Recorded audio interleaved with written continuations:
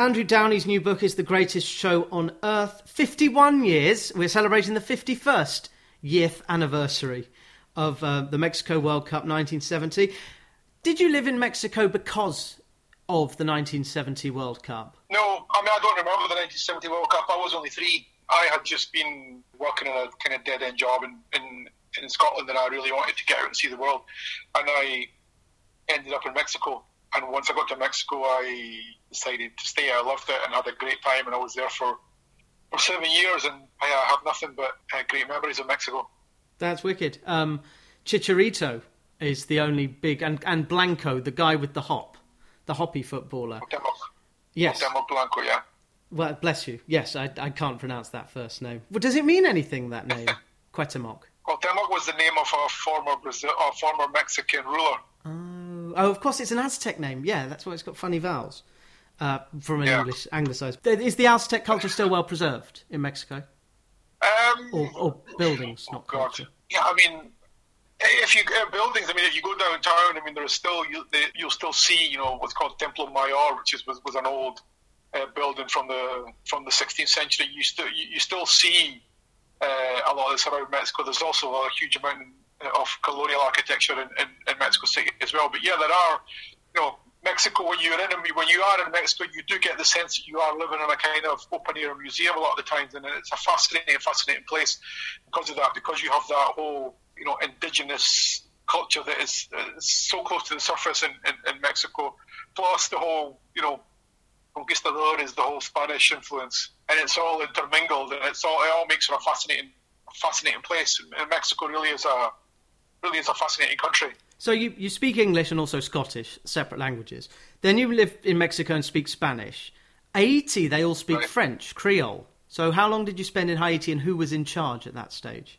I was in Haiti from 93 to 95. It was a military government in charge for most of the time. They had overthrown Jean-Bertrand Aristide, who was the democratically elected president. And when I was there, the US was trying to put Aristide back in power. Clinton was trying to put Aristide back in power. And they eventually succeeded. After a year, the military were forced to give up power. In October 1994, Aristide went back, and I left at the beginning of 1995. 2 years in Haiti is a long time for anybody. It's a difficult country. A wonderful country. I had some of the best times of my life in Haiti. It's an amazing place. It's so extreme and so intense that anybody who goes to Haiti never ever forgets their time in Haiti. I know of people who have adopted orphans from Haiti. I know someone who she called herself a stowaway because her mum was pregnant when they fled the country in the mid to late 1980s. They left, but with the earthquakes and the political overthrowing at the moment, I hope everyone back there is safe. Yeah, I don't have that much contact with Haiti anymore. Most of the people that I knew are no longer there. Yeah, they've gone. And I've only been back a couple of times since I left. So I look at Haiti with a real sense of sadness and also gratitude for what Haiti gave to me. I was there at a time that there was a lot going on, and as a journalist, it was a fascinating time, and I learned so much from Haiti. But then, I'll always have a special place in my heart. Fab. But then, of course, you have to learn Portuguese when you go to live in Brazil. I know that they speak English, and of course, football is a second language there. Did it surprise you as to how dominant football was in their culture, or did you know quite well? Everybody knows. I wouldn't even say how much Brazilians love football, how Brazilians are identified with football. Alex Bellis in his book, he makes this great point where he said it's Brazilian football is kind of like Tibetan monk. It's, the two words just go together and have always gone together. It was wonderful for me because being a big football fan and finally going and living in Rio and then in Sao Paulo and going to the Maracanã and seeing all these great names, seeing all these great players and these historic clubs, it was an amazing experience. This evening I'm going to be reading The Sunshine Kids, and when this goes out, I will have spoken to Wayne Barton, who helps Rafael and Fabio da Silva. They were 18 when they played their first season in Man U. They actually couldn't. They joined at 17, but couldn't play until they were 18 as international kids. And I can't remember which bit of Brazil they're from because I haven't read the book yet. But they're from Rio. They played with Fluminense, if I'm not mistaken. Fab, I think that's correct. Thank you very much. And they were, or at least Raphael was, part of the Olympic winning side. Was it Rio 2000? No, 2008, Beijing. No, Brazil won the Olympic gold for the first time in 2016. Oh, so it was Rio. And were you there? Did you cover the Olympics? Yeah, I was there for the final. Yeah, it was quite a day. They won on penalties against Germany. Neymar scoring the winning penalty, of course. Ah, yes. Quite a day. Especially after 2014 and 7-1, this was kind of some kind of payback for them. I remember going upstairs. I wasn't watching the game for some reason. I turned on and John Murray was bellowing Germany 7, Brazil 0. And it was the biggest... it was like Janice from Friends. It was that kind of, oh my God, moment. And then Oscar got one back. But that period between the disaster, the Maracanã number 2, number dos, and the Olympic win, did that time with what was going on in the country because of the political upheaval?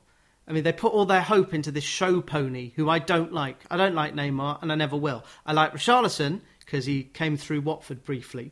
He had 12 good games, and then we made 25 million quid off of him.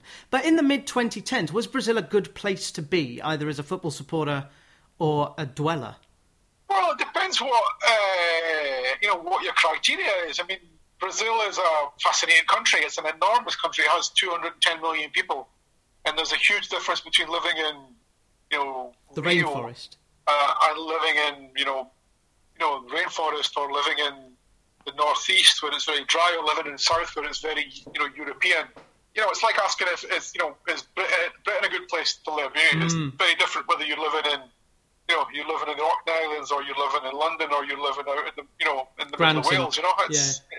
It's very different.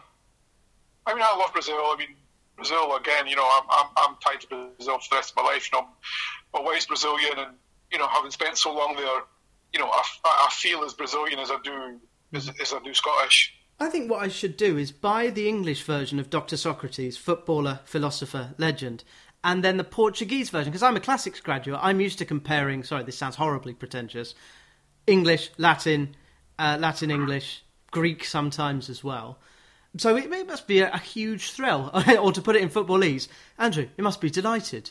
I'm over the moon. Completely over the moon. You've got to just take each book as it comes. Oh, that's why you can't get carried away, but credit to the lads. They stuck in.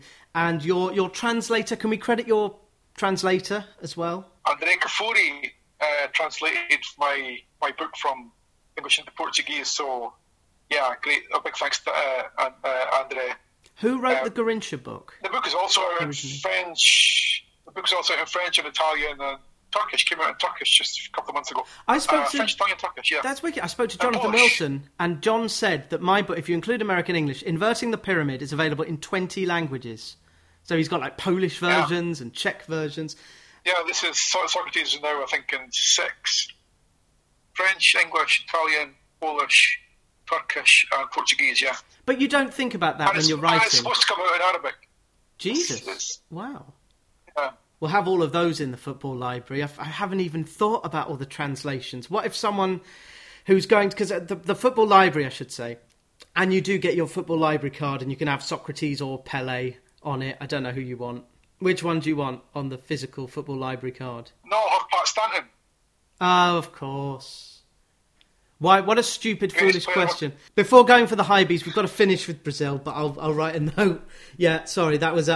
you were quite right to be outraged. Yeah, Pat Stanton. I don't know where the statue is going to be. Maybe at the bottom of Leith Walk, which is a lovely part of the world. Edinburgh and Leith, which are... When you were born, they were two separate bits. But we'll get to that shortly, because I just want to finish with the fact that Dr. Socrates, which was your first book, you translated Garrincha's book, or the biography of Garrincha. So you've lived with the Brazilian team of the 70s and 80s for a long, long time. Would it be stupid of me to ask your Brazilian 11 from all time? Yeah, because I'm sure I have one. But you put me on the spot to remember it immediately. I could tell you we've all done this in bars and with friends and hanging out. Because we've all done this. My question is, who do you tell? Who do you tell can't play? Because you've got to get Garrincha, Socrates, Pele, but you can't then play Rivellino and Gerson and Dunga and everyone. You can only have 5 attackers. It's a very good Zico, point. Varvar. There's Cleberson. Some of these players, some of the old timers will say that the greatest Brazil team of all time was 1958 or 1962, not 1970, and some will say it's 1970 and not 1982. So related to Socrates, most Brazilians would put Rai, his brother, in any Brazilian team before Socrates because his brother was a better player and he won a lot more. So, but do you put Socrates in because he's such a character, because he's such a leader? I mean, with Brazil, there's a million of these questions, more than probably any other country. Yeah, and it's just so many great players. And who on earth are you going to put as number 9? Because El Fenomeno, as I've started calling him El Fenomeno. I've got him over there, scoring his redemption goal in, is it Japan? Where was Yokohama? Where was the 2002 final? 2002. Yeah. Where did you watch that game? I watched it on Copacabana Beach. Wow. Believe it or not, it's about 8:00 in the morning. It was quite early. Yes. Yeah. Do you remember anything about the day? I do remember that. I remember the day and I remember the week very well because I watched it on Copacabana Beach, and then I went home and I wrote a story for somebody about watching it on the beach. And then that same day was the annual gay parade in Brazil, in Rio, which is one of the biggest in the world. Yeah, they do carnivals there, Rio. It was like a big carnival for the gay parade, and so I went to that in the afternoon with some friends because it's just a big, huge party and everyone hangs out and everyone drinks and you have a great time and everybody's singing and dancing. I went to that in the afternoon, and then I remember what I really most remember about it all is when Brazil came home. They arrived home from Japan and they got on a bus and they were supposed to drive all the way from the airport to the far end of the town, and there was millions of people out on the streets waiting to see them, and there were so many people and it took so long that they gave up halfway. So all the people like myself who were waiting in Copacabana never got to see them because they just gave up and said, screw this, which left a lot of people very unhappy, one of whom was me. So, but I remember that being a night, again, it was like the Daily One. It was just a huge street party. There was millions of people out on the street drinking. I remember my friend fell into a sewer. Stepped into a sewer because the grating was half open and cut her leg and had to go to the hospital and get a tetanus shot. That's what I remember. That is a hell of a story. That you've got to write about that. This is Brazil's 2002 World Cup win, the last time not just Brazil but any South American team won, and we talked in the first half about Qatar, which will be a mess. Brian Glanville will be 91 at the time of the World Cup. Glanville is 90 this year. A, have you met him? B, did you use the chapter of his story of the World Cup for your book about the 1970 World Cup, The Greatest Show on Earth? I haven't met him, and I did use his book. I've had this book for a long time, and it was always kind of the reference book for many years. Whenever I needed to know a score or a scorer or something like that, I would go back to his book.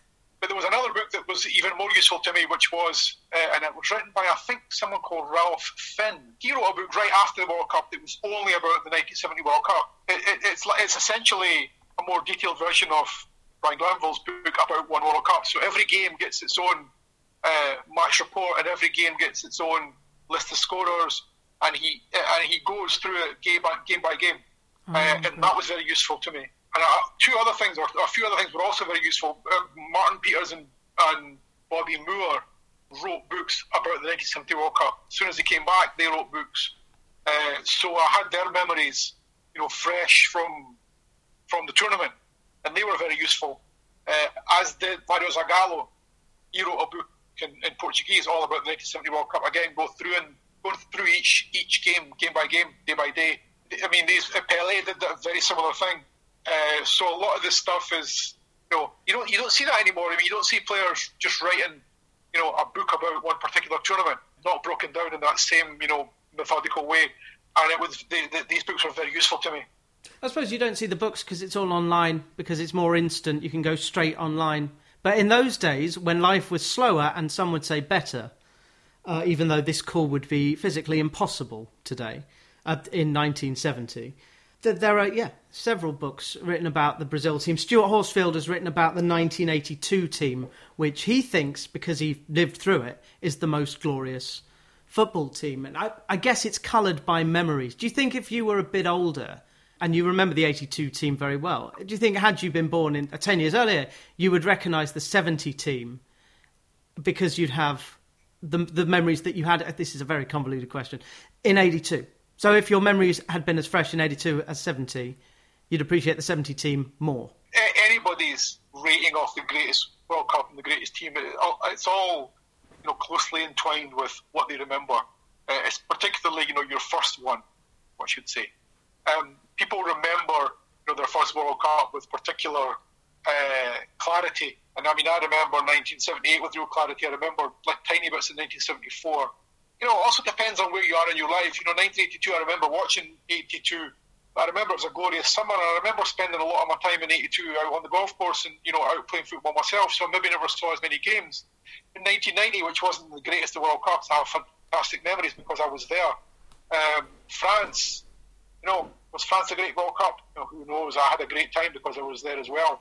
So I think it's all, these memories are deeply personal.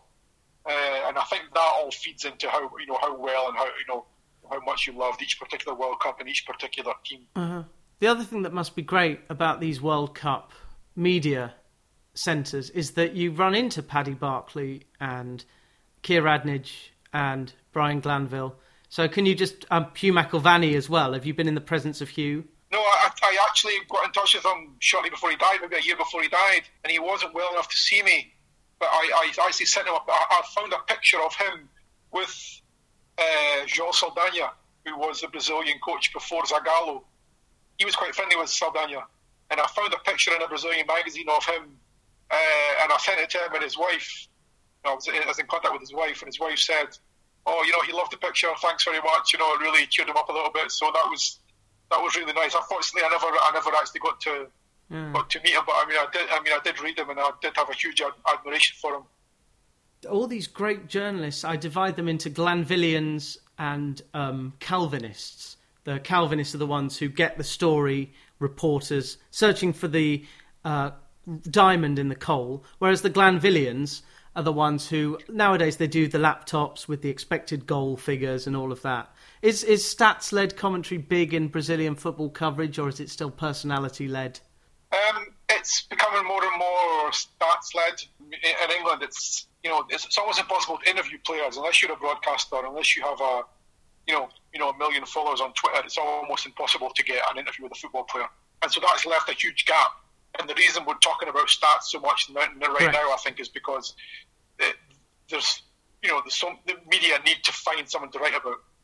Stats have taken the place of personalities in a huge way. As this goes out, I would have said, well, I thought this 3 months ago. But yeah, I thought of this yesterday because I've got this reams and reams and reams of paper, squillions of words, which is the correct term, in this football library.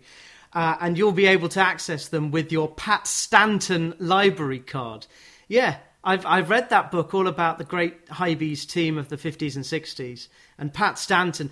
Does he have this big barrel chest? Is that the Pat Stanton I'm thinking of? No, Pat Stanton was like an elegant midfielder, box-to-box midfielder. Greatest player ever to come out of Scotland. Don't let anyone tell you it was Dennis Law or Kenny Dalglish or any of them. It was Pat Stanton. Well, I know that that's the correct thing to say in the eastern part of Edinburgh. I think I might get away with it in the west. But yeah, Sunshine on Leith is the unofficial anthem of Scotland as a whole. That and Baccarat, Yes Sir, I Can Boogie. What did you make of Stevie Clarke's Scotland team this summer just gone? Yeah, it was disappointing that we never went further, as it always is. You have to remember this is Scotland's first appearance in a major tournament since 1998, so these guys were coming into this without a lot of experience at a big tournament like this. They'll be disappointed.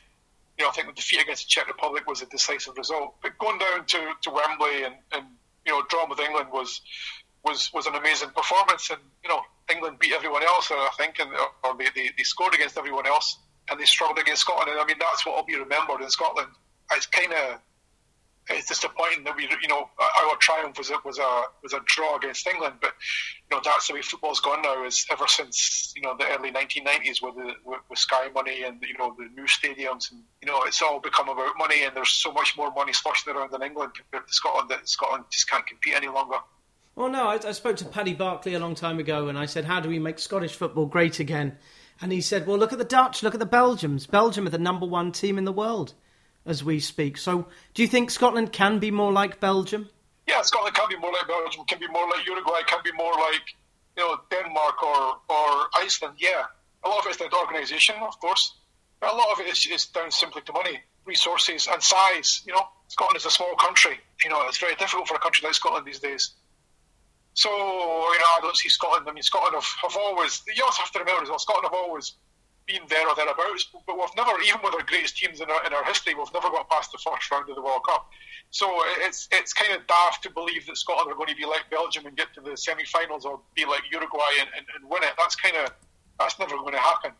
I think what we have to do is at least get back to being a team that can qualify every year and can beat other big teams on occasion and scare other big teams. That's where we need to look to getting back to first and foremost. I hope so. And there are some really good Scottish men and also Scottish women. Brazil won the gold medal. They beat Spain in the Olympics just gone. The women's team fell short.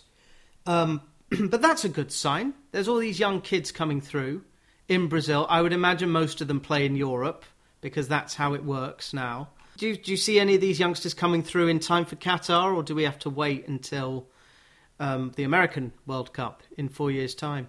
I think it's difficult for a player that's unknown now to... I don't think any players that we've not heard of now will make it to Qatar. It's only a year. I think you need more time to get embedded into the team. I mean, I remember Neymar and Ganso in 2010, the similar kind of situation. They were really, they were ripping up the Brazilian league, and there was a lot of calls for them to go in 2010, and they weren't taken. Tichy knows his team. He knows what he's doing. He has his squad. He has his players. He'll know what he's doing. He'll know the players that are ready and the players that are not. I'm just shaking my head when I think about Neymar, because he has earned so much money. I described Lionel Messi a few weeks ago as a content creator rather than a footballer. Is there a danger that Neymar's legacy... it'll help if Brazil win the World Cup with him, and he's won other things, but Pelé and Fenomeno Ronaldo and Rivellino and Socrates. I think my question is, can you imagine writing a book about Neymar in the way that you wrote your book about Socrates? No, probably not. It's just so difficult these days. You don't get any access. I wouldn't want to write a book about Neymar. He's not a subject that I think would hold my attention for the time it takes to write a book. And I just think, I think it would be difficult. I think they'd make it difficult. And I don't want to be writing a book just from, interviewing his former, coach when he was an 11-year-old or something like that. To write a proper book about Neymar, you need to have access, if not to Neymar, then at least to the players who played with him, and that's almost, as I said, that's almost impossible these days. It's very, very difficult to get interviews with football players, and even when you do get interviews, it's very difficult to get footballers to talk about anything. Yeah. What about Fenomeno Ronaldo? What about him? Ronaldo one day will decide he's going to write his book. I mean, I think that'll happen. Why hasn't he done it so far? I don't know. But Ronaldo is like an international corporation, like Neymar is. I mean, he's one of the most recognised faces on the planet. If Ronaldo wants to write a book, then he will. He's not going to open his his personal archives and sit down with me unless there's a lot of money in it for him. And as I said, to write a book like this, you just don't get paid very much.